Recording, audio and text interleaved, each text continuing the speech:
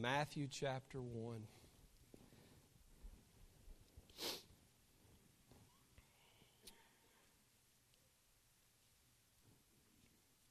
I've been praying and seeking the Lord's guidance in how to really deal with the passages that we often turn to when it involves Christmas. Matthew 1 and 2 are certainly those, Luke chapter 2. And the Lord has led me in a direction that I believe will be a help to you this morning. And I desire in my heart that we live with joy, that we're excited and we're passionate about the right things, that we're more passionate about our relationship with the Lord, and we're more joyful about it than anything else in our life. Anything. Our football teams can win or lose. People can come and go. But God is always faithful. And we need to be joyful and passionate about the right things. And we struggle. We are a culture, we are a society that struggles with the subject that I want to preach on this morning. I want us to begin reading in verse number 18. And we're just going to read a few verses down to verse 21. And so if you don't mind, let's all read them together. 18, 19, 20, and 21 together this morning. Verse 18, Now the birth of Jesus Christ was on this wise. When as his mother Mary was espoused to Joseph, before they came together, she was found with child of the Holy Ghost. Then Joseph, her husband, being a just man, and not willing to make her a public example, was minded to put her away privily. But while he thought on these things, behold, the angel of the Lord appeared unto him in a dream, saying, Joseph, thou son of David, fear not to take unto thee Mary thy wife, for that which is conceived in her is of the Holy Ghost. And she shall bring forth a son, and thou shalt call his name Jesus, for he shall save his people from their sins. So the next couple of weeks, I want to speak to you about the gifts of Christmas. And it's more than the presents that are put nicely wrapped and put under a tree and we spend a lot of money on. I want to speak to you about the gifts that God gives us. And I want to celebrate those things this morning. And the one that I want to deal with today is based on verse 21. Because the angel of the Lord told Joseph that thou shalt call his name Jesus, for he shall save his people from their sins. And this morning I want us to look at the subject of the gift of forgiveness. The gift of forgiveness. Our Father, now we come to this time.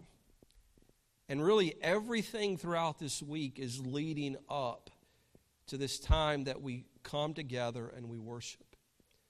It's a time that we're all assembled in this one place.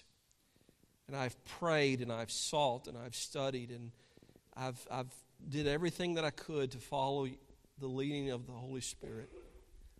And I believe that you have led me to this message on this particular day. So, Lord, there's going to be a lot of things. I believe that Satan would love for us to stay discouraged and troubled. There's going to be a lot of things that's going to get in our way. We're going to allow things to distract us. Our thoughts will tend to move elsewhere. But would you, in this time that we have, captivate our minds? Open our hearts to yourself. And may you pour yourself into us and minister to us right where we need it. I pray this in the name of Jesus. Amen. You may be seated.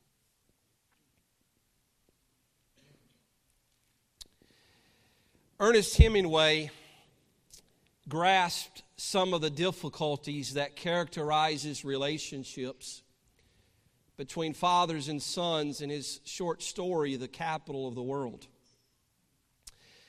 The setting of the story was in Spain, and it revolved around a father and his teenage son who was named Paco. And Paco was a extremely common name in Spain at that time.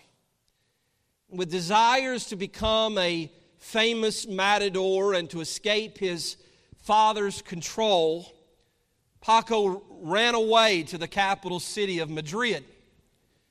And his father, who was desperate to reconcile with his son, followed him to Madrid. And after many attempts to find him, he finally decided to simply put an ad in the local newspaper with a simple phrase, "Dear Paco, meet me in front of the Madrid newspaper office tomorrow at noon.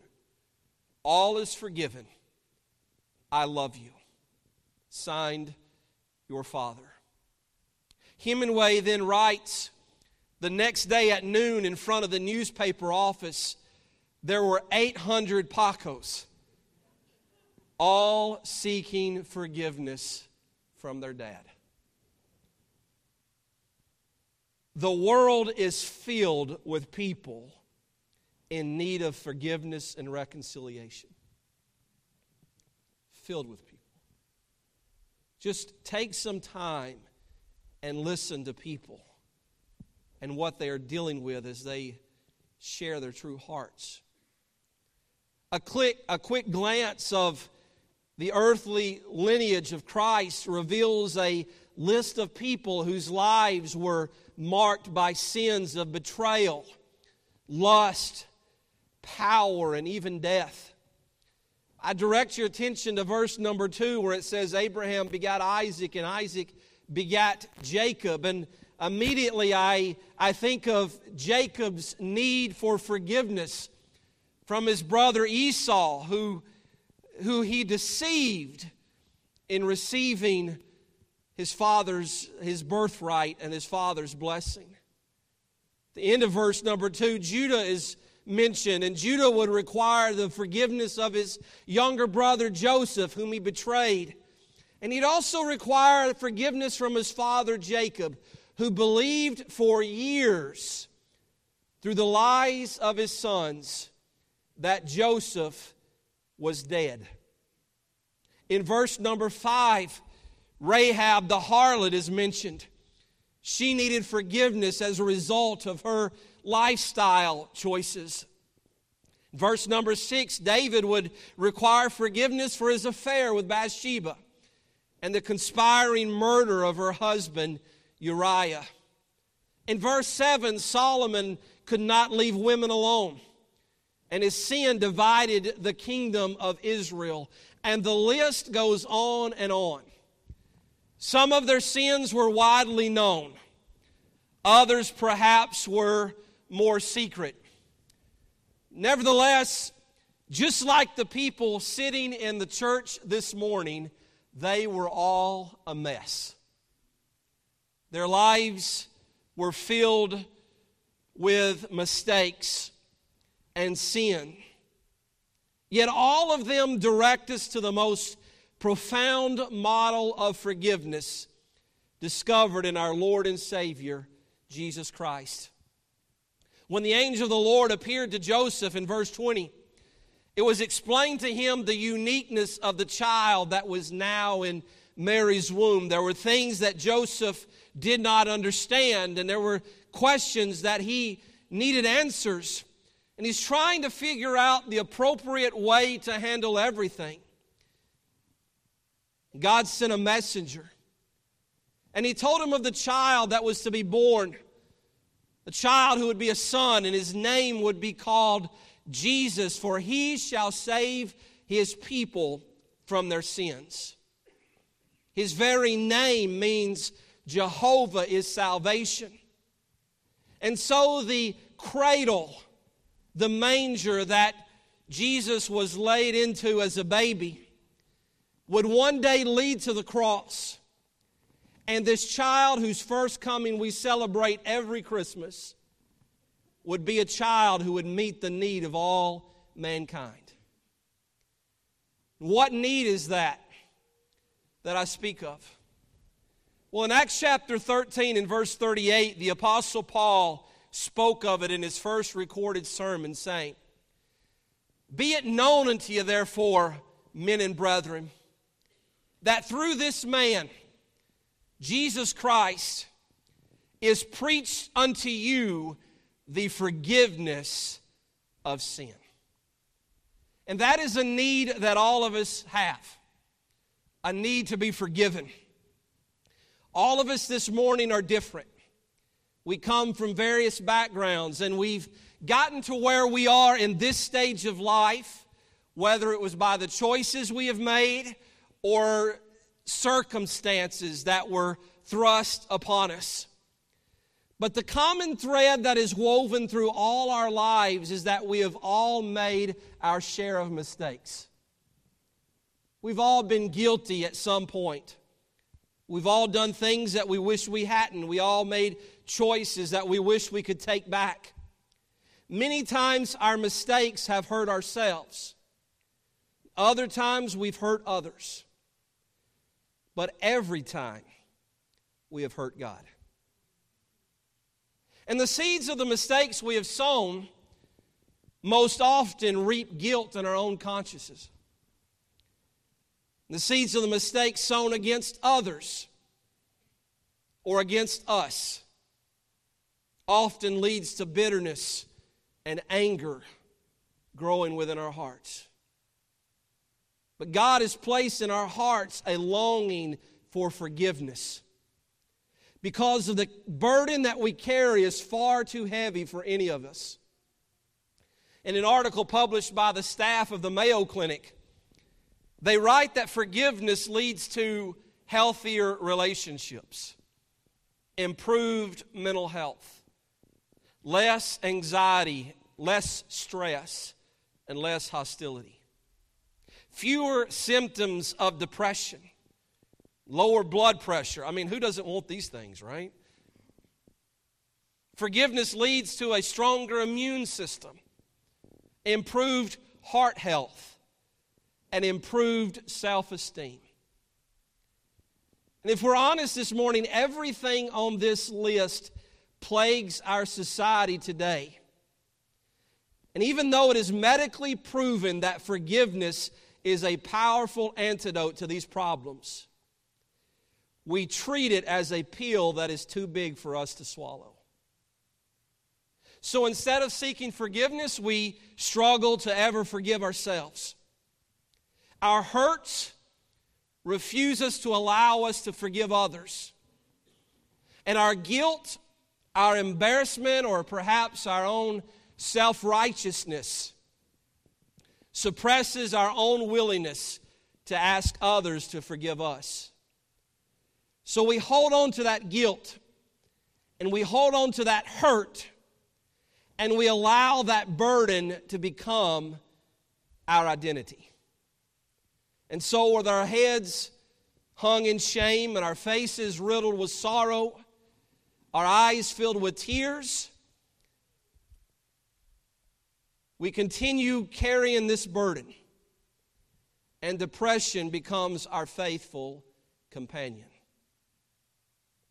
Or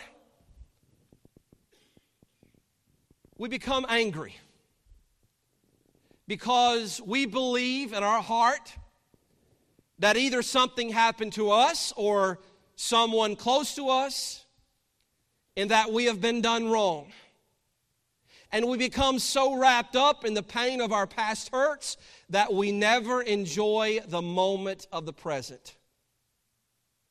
The Mayo Clinic adds that if these feelings are left unresolved, this hurt and bitterness will then interpret the value of our future relationships as we begin to devalue the relationships of our past. So there's a need in our life. We need to be forgiven. We need to be forgiven of God. We need to be forgiven of ourselves. And sometimes we need to forgive others, or we need to ask others for forgiveness. So the next question leads to my second point. How do we move forward? We see the gift of forgiveness. was the 18th century poet Alexander Pope, who wrote in his essay on criticism the famous words, "To err is human, to forgive divine." Pope reminds us that people make mistakes as we're all sinners, and that forgiveness is rooted in the power of God more than it is rooted in the power of man. If we're to understand and experience forgiveness in the most purest form, we're wise to turn to our Savior and the cross. So I want you to turn with me to Luke chapter 23. And I want us to read of a powerful example of what forgiveness does in our life and the lives of others. Let's begin reading in verse 33.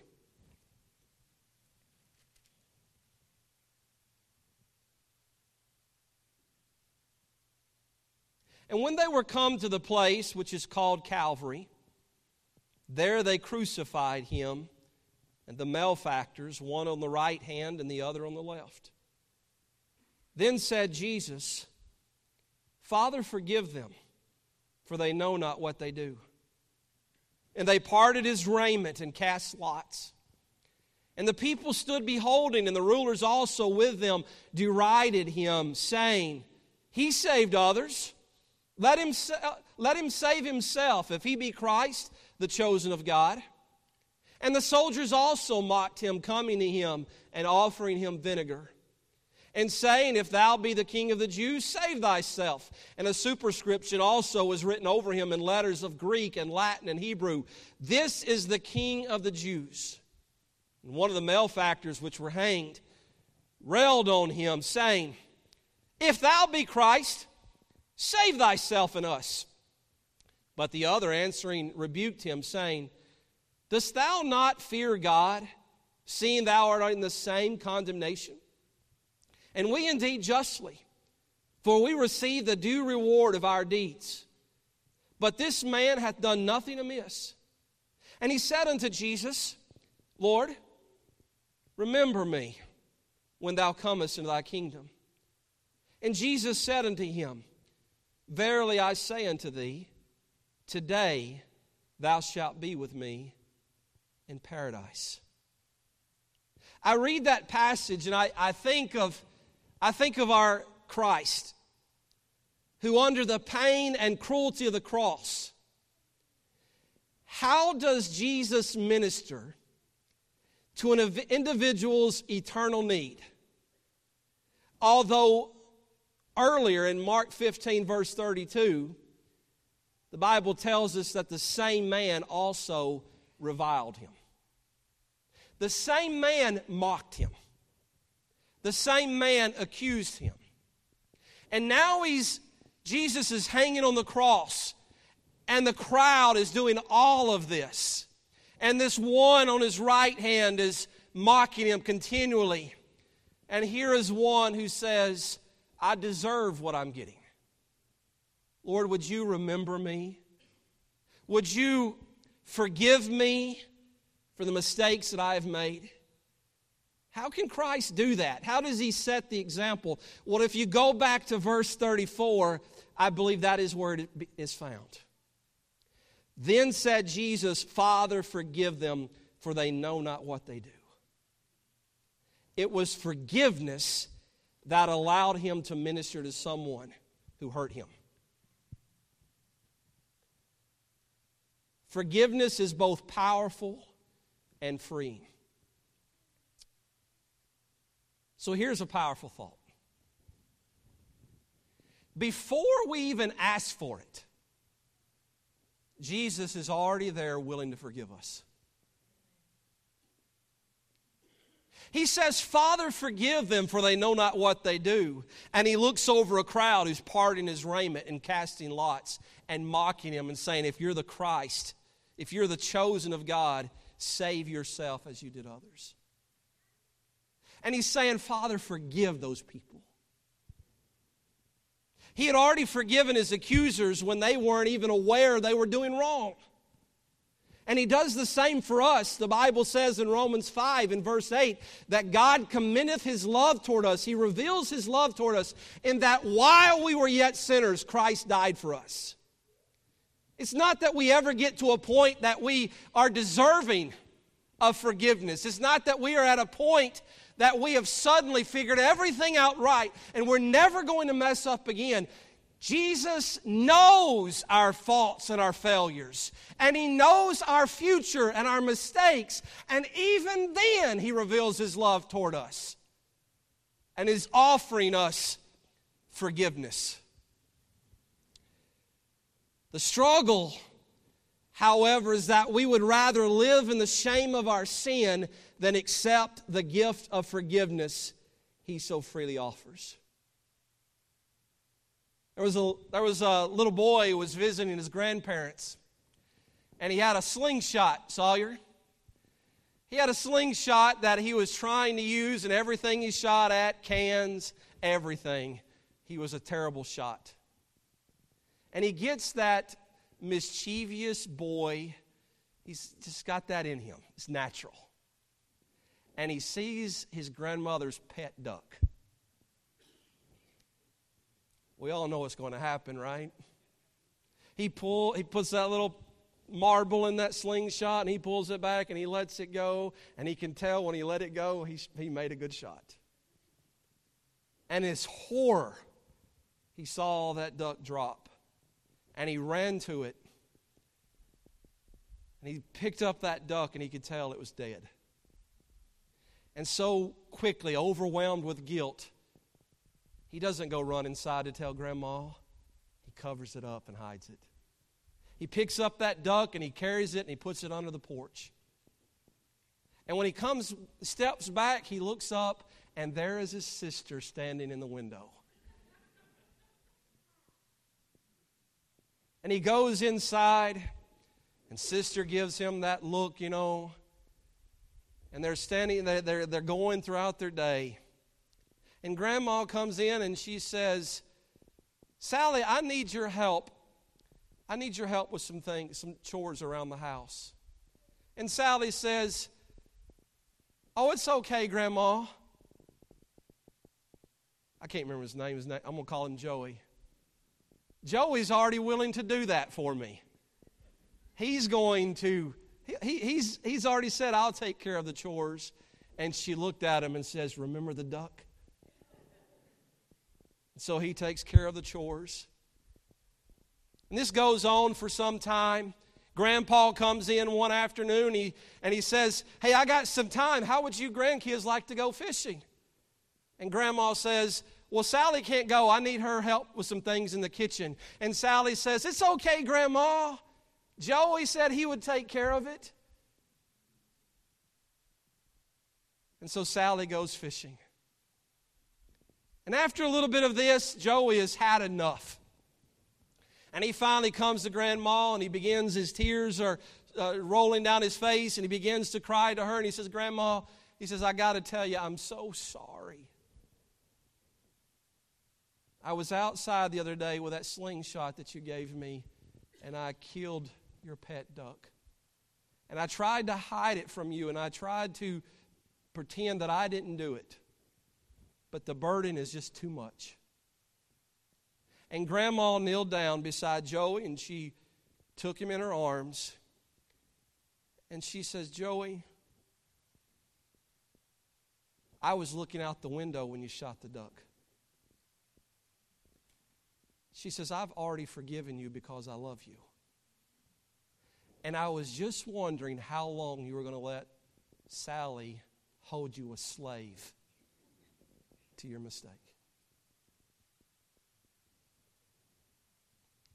God's already forgiven.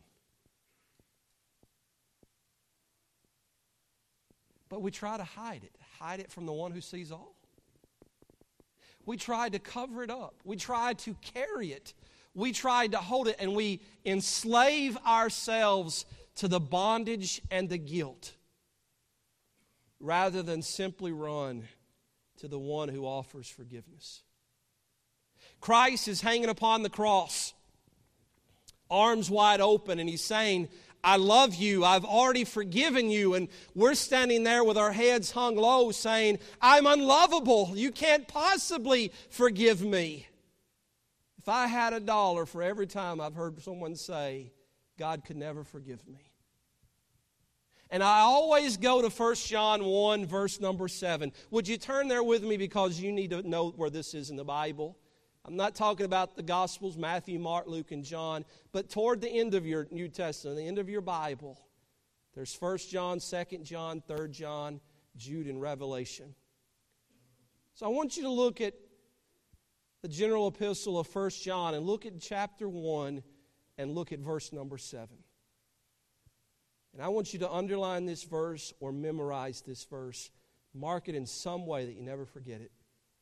John writes, but if we walk in the light as He is in the light, we have fellowship one with another, and the blood of Jesus Christ, His Son, cleanseth us from all sin.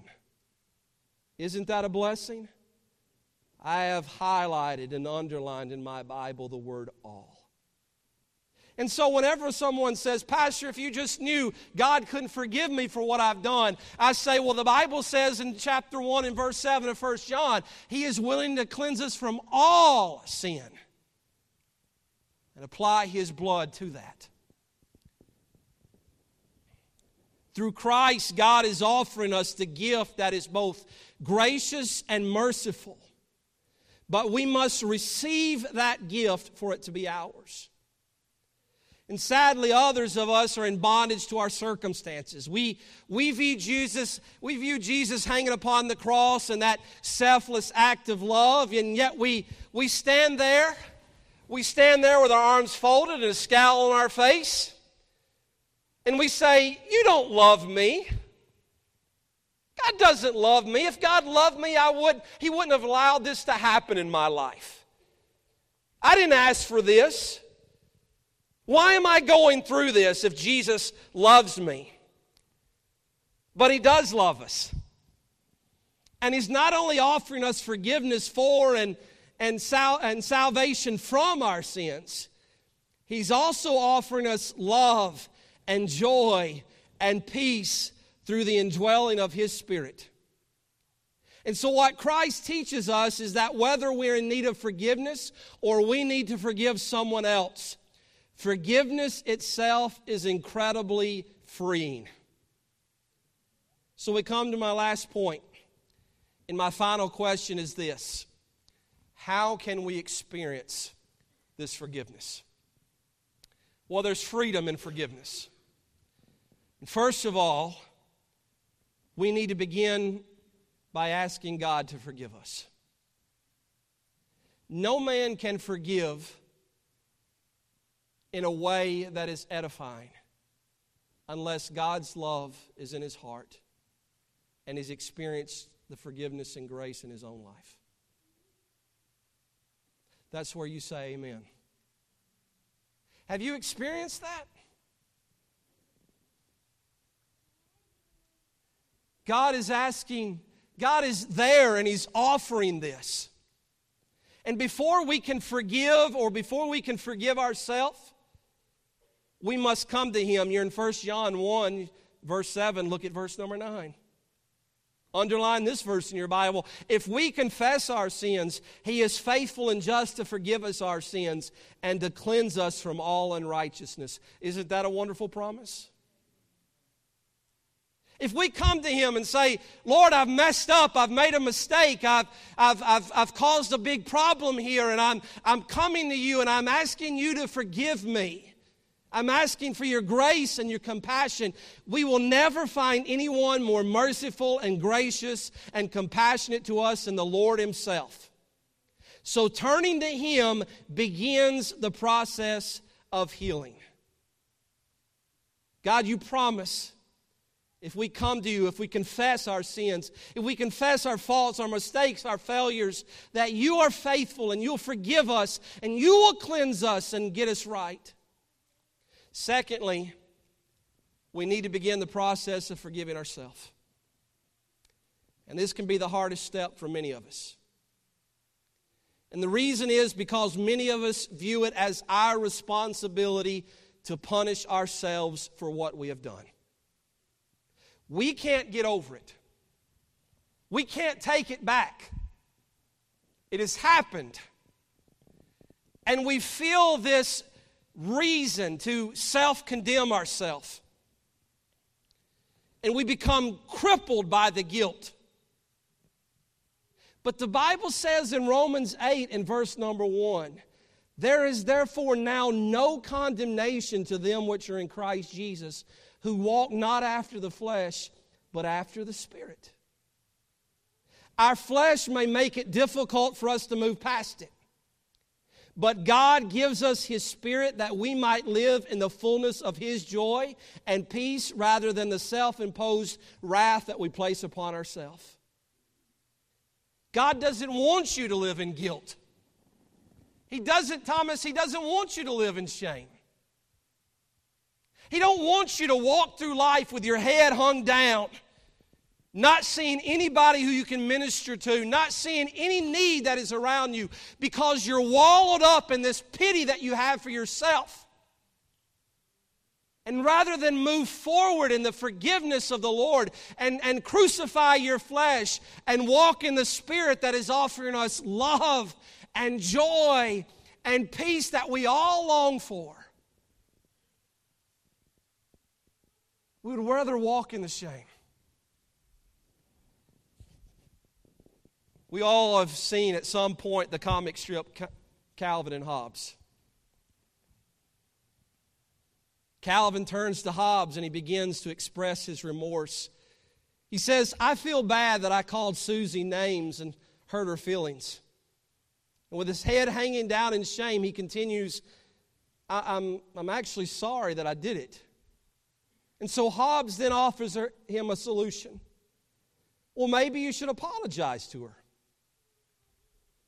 And the comic strip shows Calvin turning and walking away in his shame, his head hanging down, looking at his feet. And he admits, I keep hoping that there's a less obvious solution.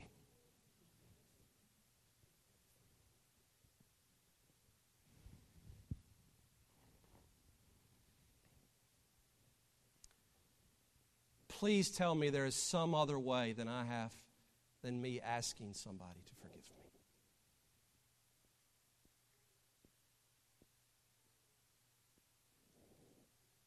The most obvious solution is most often the correct one, amen? And let me say that Susie may forgive us, or Susie may choose not to. And we can't get upset with Susie because she needs to work through her own steps of forgiveness.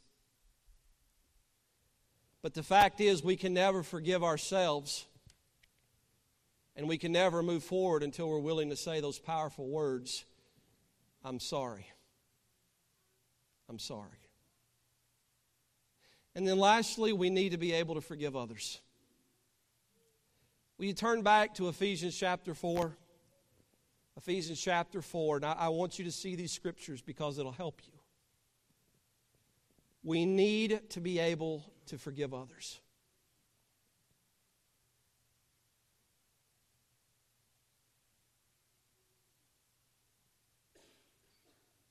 Ephesians 4 and verse 29. I'm going to read down to verse 32. Let no corrupt communications proceed out of your mouth, but that which is good to the use of edifying, that it may minister grace unto the hearers. And grieve not the Holy Spirit of God, whereby ye are sealed unto the day of redemption. Let all bitterness and wrath and anger and clamor and evil speaking be put away from you with all malice. And be ye kind one to another, tender-hearted, forgiving one another, even as God, for Christ's sake, hath forgiven you. Boy, if that doesn't pierce our heart. You're in Ephesians, go right. Ephesians, Philippians, Colossians. Look in Colossians chapter 3.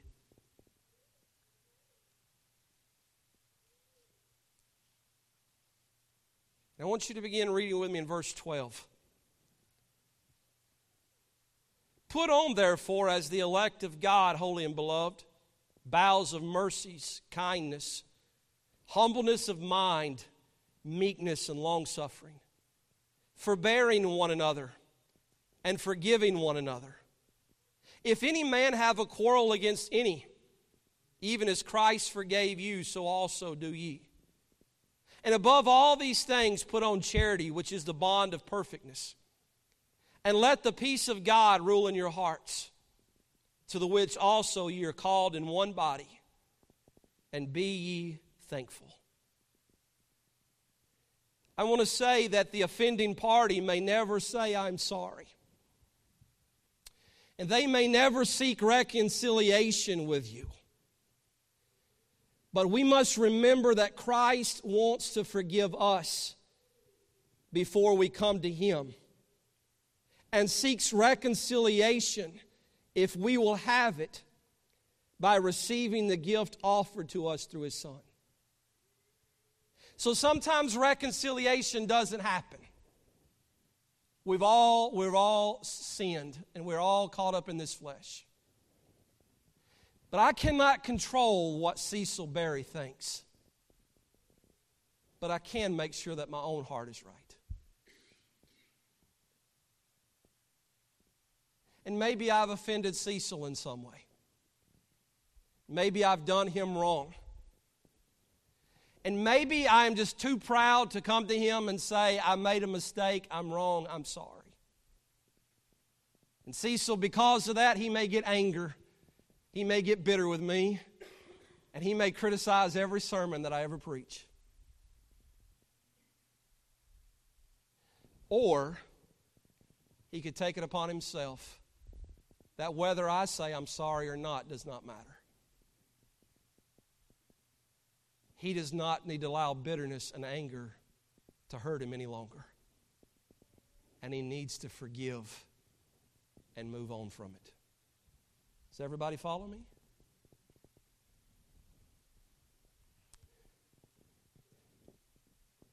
We live in a society where anxiety and depression and stress and angry words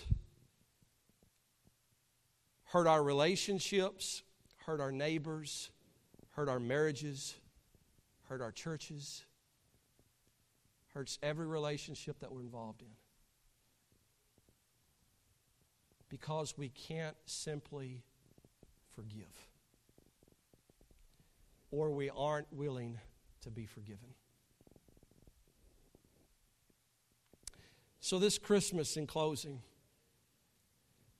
receive the gift of forgiveness. Thou shalt call his name Jesus, for he shall save his people from their sins. That even though they have gone against him, he's offering forgiveness to the whosoevers, not simply the chosen. Ask God to forgive you and experience the season worshiping the newborn King.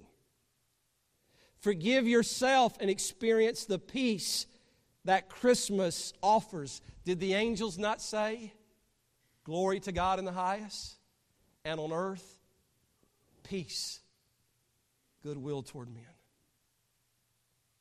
And forgive one another and release yourself from the bitter bondage that has a hold on you and is always in your mind and in your heart, and it hinders your daily walk with the Lord. Can we bow our heads?